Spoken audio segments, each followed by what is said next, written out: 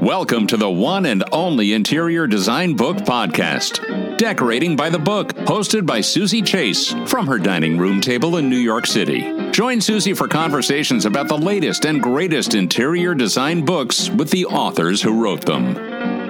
My name's Ingrid Weir. I'm a designer and photographer based in Sydney, Australia. And my first book is called New Rural, Where to Find It and How to Create It. You write in the book, once upon a time, escaping a small town and making it in the city was a common dream. A chance to find work, meet people from all walks of life, discuss ideas, and then things changed. So what changed? I think just one word, which is internet. I've just been reading a book about the golden age of travel. And interestingly, in that book, they said before 1850, people really didn't travel that much for pleasure, if at all. And then they had one word that changed all that was steam. You know, of course, like steam trains, steam powering the big ships, steam making the hotels kind of warmer when you went to them. And that one thing changed everything. And reading that, I did think how massive this change has been in our lives, which is the internet and connectivity. So you explore a new way of living that combines space and freedom of rural existence with the connections and opportunities of the modern world.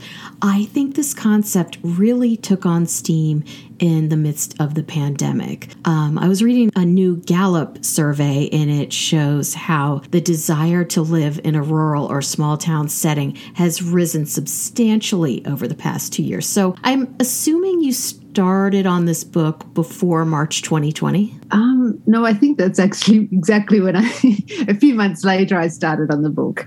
But I had bought the house 10 years before, so it had been a longer time coming, as it were. But definitely the thinking around it all accelerated. And I think there's many different articles I've been reading and surveys, like you said, about people thinking in different ways now. So I was asking you if you started this around March 2020, because I was wondering if your book started out one thing, but kind of took on new meaning as the pandemic went on.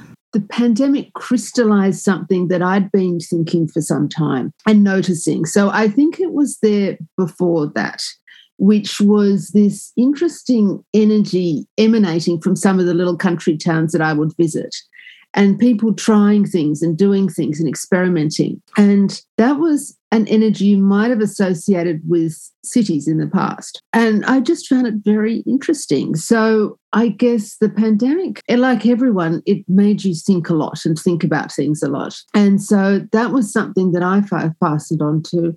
And also, I liked that it was a positive thing. There's lots of negative kind of connotations we can discuss, but I liked fastening onto something positive, which is what I saw this movement was. So speaking of creativity, Julia Cameron's book, The Artist's Way, had a huge impact on you. And recently, I heard someone call her the godmother of creativity. Could you talk a little bit about the exercise where you wrote a letter to your younger self and what that letter imagined? The Artist's Way is always in bookshops and has been for years, and for very good reason. Some of her exercises, they can unlock parts of yourself. The one that struck me was when you had to write a letter to yourself at the age you were then, from, say, 70 or 80, and you're describing all those intervening years and what you've done. And it's such a different perspective going through your life. So I really had to think of it. And then I sort of had written in the letter, oh, you've got a little place in the country and you divide your time between the city and the country. Never thinking that that would come to happen. But then it was a few months later, I travelled up to Hill End and it all started to fall into place. So I think there was something very interesting in her exercises, that she can bring out these deeper instincts and desires you might have. Do you think just writing it down solidified it for you? Yes, absolutely. Or making yourself think about what you want. I think that was a powerful part of the exercise. So you bought a 100-year-old schoolmaster's house in a remote rural area called Hill End, New South Wales, Australia. What jumped out at you? How did you know this was your house? Well, it was the only one for sale, is the honest answer. Because I really fell in love with Hill End. And the thing is, there's not many houses there. It's a very small village. A lot of the houses are run by National Parks and Wildlife. So there's a handful of houses that come up. I had liked some of the other houses, looked much more romantic, the sort of miners' houses, a little bit falling down, you know, kind of gorgeous. This house was kind of a bit sturdy and double brick. And, you know, so I sort of had an idea that this could be a great place. But when I actually moved in, and a friend of mine in the country, she said, oh, double brick in the country, how terrific. And I realized it's actually a wonderful house because it's very solid and comfortable. And then I brought in the romantic touches more with my decorating style. I am fascinated by Hill End. Can you give me a brief history of the town? Yeah, so Hill End is in a mountainous area. It's about 4 hours out of Sydney going inland. And gold was found there in the 19th century. So very briefly, it became the third biggest town in our state in the 1870s. And they had 28 pubs. They had a sort of opium den, an oyster bar. You know, thousands of people were up there. And it was over fairly soon and did sort of died down, and a lot of the houses fell down. Some were sort of taken away literally to other places. And so it became a sleepy little town with a second spurt of interest when a lot of well-known Australian artists discovered it in the 1940s. And from then on, it has had a very strong artistic connection. I love that it had 28 pubs. Now it has one. It needs about 12 more. Yeah. So can you please read the excerpt that you wrote in the book about Hill End? Yes. Hill End has an easy on the eye appeal, an almost storybook quality with its quaint old buildings and kangaroos hopping across the street. In the evening, the sun sets with a dusky pink glow. With a population of 102, there are more kangaroos than people. After driving through a long avenue of trees, you arrive at a grand old country pub opposite a general store and cafe where people sit outside surrounded by banks of lavender. It's a village at the end of the road. But if you stay longer or listen a bit, there's a streak of wilder, stronger energy under the surface. You can see why artists have been drawn here. So I found it interesting that during the 19th century gold rush, Hill End was a place of potential, hope, and fortune. And I think that potential hope and fortune took on a whole new meaning in your life in the past 10 years, don't you think? Yeah, and this is interesting. When I was doing film and TV, I had a run of doing comedy shows with a kind of negative bias. And after I'd done that for a while, I really got to this point where I thought I want something positive and like, what do I really like? So I want something with a bit more simplicity and positivity. And that was around the time my thinking changed and I did come to Hill End. So yeah, I think you're right there. It does contain something of that. I'd love to hear about the glass plate negatives that were discovered in a garden shed in Sydney. That's the Holterman collection. So Holterman was a kind of huckster, almost businessman who was up at Hill End. But what he did was terrific. He got a couple of very fine photographers to come up and photograph the gold rush. And it was on glass plates. That was then lost for many, many years till the 1950s and found in a garden shed in Sydney. You can get quite obsessed with the collection because you really get a sense of the miners and they kind of look a bit rock and roll. And there's a fantastic sign writer that was up there. So you get incredible graphics. It's now in the State Library of New South Wales and some people there have cleaned up the glass negatives. So you get a real clarity looking at these shots. Not that sort of muddy look that a lot of old photos have. And they're such good photos that I think people are drawn to this collection as well. You write in the book, experiences from when you were very young can shape your attitude towards a place, something you're trying to recreate or leave behind. This is how it was for you. That concept really, really resonates with me. What are some different ways we can discover our place, what we should be looking for?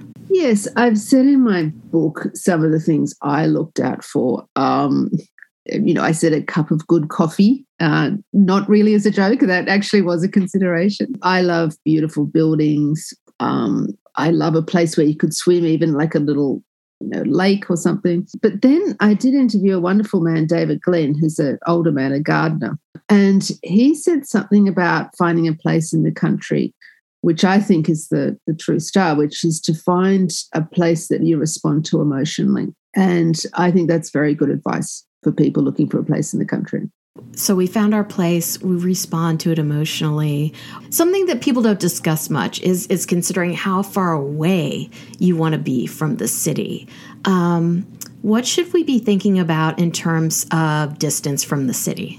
Yeah, I think this is a vital point and not discussed much. In the book, I've divided the sections into near and far. Near is where it's within 2 hours of a city centre. And I think it makes all the difference with the coming and going. It might be something where you need to get into the city to have some meetings or spend a few days. Alternatively, it's a place you're going to have as a weekender. The 2 hour makes it a lot easier. 4 hours is where Hill End is. And, but that brings its own kind of wildness and wonderful quality about it as well. So what don't you get in Hill End? What do you have to travel 4 hours for? A doctor? Well, it's a small place, Hill End. There is a nurse there and you can be airlifted out. So there is that aspect of it, which is always good to know. But it does feel like you're on a sort of ship at sea there because you're surrounded by a lot of national park and you're just this little kind of community in the midst of a kind of big, vast area. One town in the book that I'd love for you to chat about is Bundeena. Is that how you pronounce it? Bundeena. Bundeena, New South Wales, a lost-in-time suburb. Can you describe this beautiful place?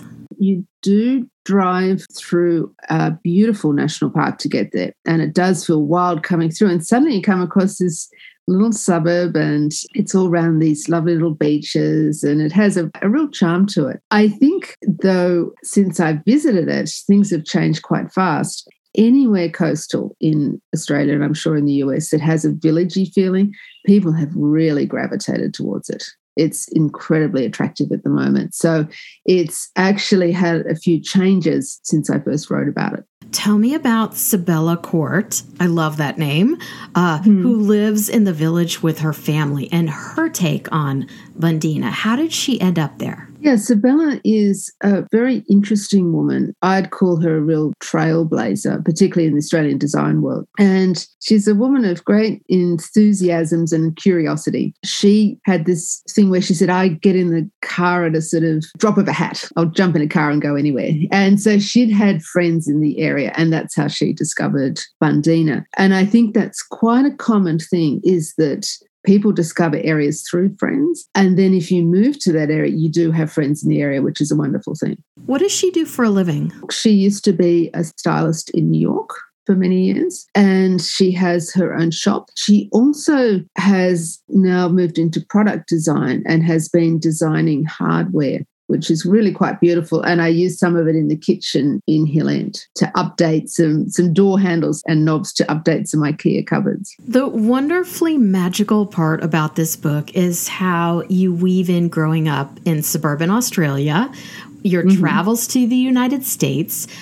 You lived in Pennsylvania while your father, Peter Weir, was directing the movie Witness, and you took trips to New York City, which seemed like a lifetime away from Australia. Then you finished school and got involved in costume design and set design on TV shows and films, and then you got involved in decorating the Monkey Bar. I'd love for you to tell me a bit about that. That was when I worked with my father on the film Master and Commander. I did the graphic design that was used, the logbooks and maps in the film. And then as a kind of side project, we designed this cafe for the actors to hang out in. And it was the start of my great love of designing spaces for people. I hadn't worked with him before that because I wanted to sort of chart my own path. But definitely I loved my childhood and growing up. And it was such a beautiful, rich texture, and particularly times in New York, quite a bit of time there. And it's definitely something that I would say I treasure. Okay, yesterday I watched Picnic at Hanging Rock. It was so dreamy and magical in itself. Did that aesthetic have any influence on you? It's interesting you say that, because I actually have a side hustle where I look after Picnic at Hanging Rock. I'm sort of the custodian of it, as it were, in terms of international film sales and, working here with the National Film and Sound Archive. And I do love the aesthetic of Picnic and the great cameraman who Dad worked with, Russell Boyd. And yeah, I guess it's shooting the Australian bush in that dreamy way using the Golden Line. Perhaps it has. I never thought it directly, but it could have had some influence. The light was impeccable. Well, it's interesting photographing the Australian bush. It can look rather grey and harsh. I think it looks the most beautiful in the magic hour. And strange to say, maybe a bigger influence on me was the Terrence Malick film Days of Heaven, which was only shot in the magic hour. What are some things you didn't know about rural life? I have said in the book some practical things. One is about the expense of getting furniture out there, the travel expense. And not just if you load it all up and go, but if you're continually adding to the house, it can really add up. So you sort of have to plan for that a lot. I see that there's a very strong thread of friendship in the book. It's a lot about friends. And I do feel that being in a rural area, having people to stay on the weekends, my friendships deepened and I treasure that. And then doing the book, when I was interviewing some people, some of them were friends I knew, some I'd met for the first time, I felt a sense of kinship and friendship with them, which was a lovely, lovely thing to feel. And I think when you're out in the country, maybe barriers are down a bit more. I'm not sure what it is, but it's a lovely way of connecting with people. I'm curious about how First Nation people contributed to this book in terms of accuracy of wording. Yes, that was important. And what Hardy Grant, the publishers, did was that they had a First Nations consultant do a thorough read of the manuscript and then in a really detailed way go through each area and name the traditional owners and continuing custodians of that area, which was important. The other great contributor was a man called Daniel O'Leary, who I interviewed, who runs a wonderful cafe restaurant in the country. And he is a Bundjalung man of First Nations heritage. And he's doing something really interesting in the cafe. He's kind of bringing in the language and some of the foods of First Nations people and just kind of starting a conversation. And it's a very interesting space to visit, and it's a real community space. Like, people drop by and they're very fond of him and they like seeing him. And that was a lovely, warm space to visit and got in some very interesting ideas through his perspective. Where can we find you on the web and social media? So my website is ingridweir.com.au. My Instagram is ingridweir. To purchase the new Rural, head over to decoratingbythebook.com. And thank you so much, Ingrid, for coming on Decorating by the Book podcast. Oh, thanks, Susie. I've really enjoyed talking to you. Follow Decorating by the Book on Instagram. And thanks for listening to the one and only interior design book podcast, Decorating by the Book.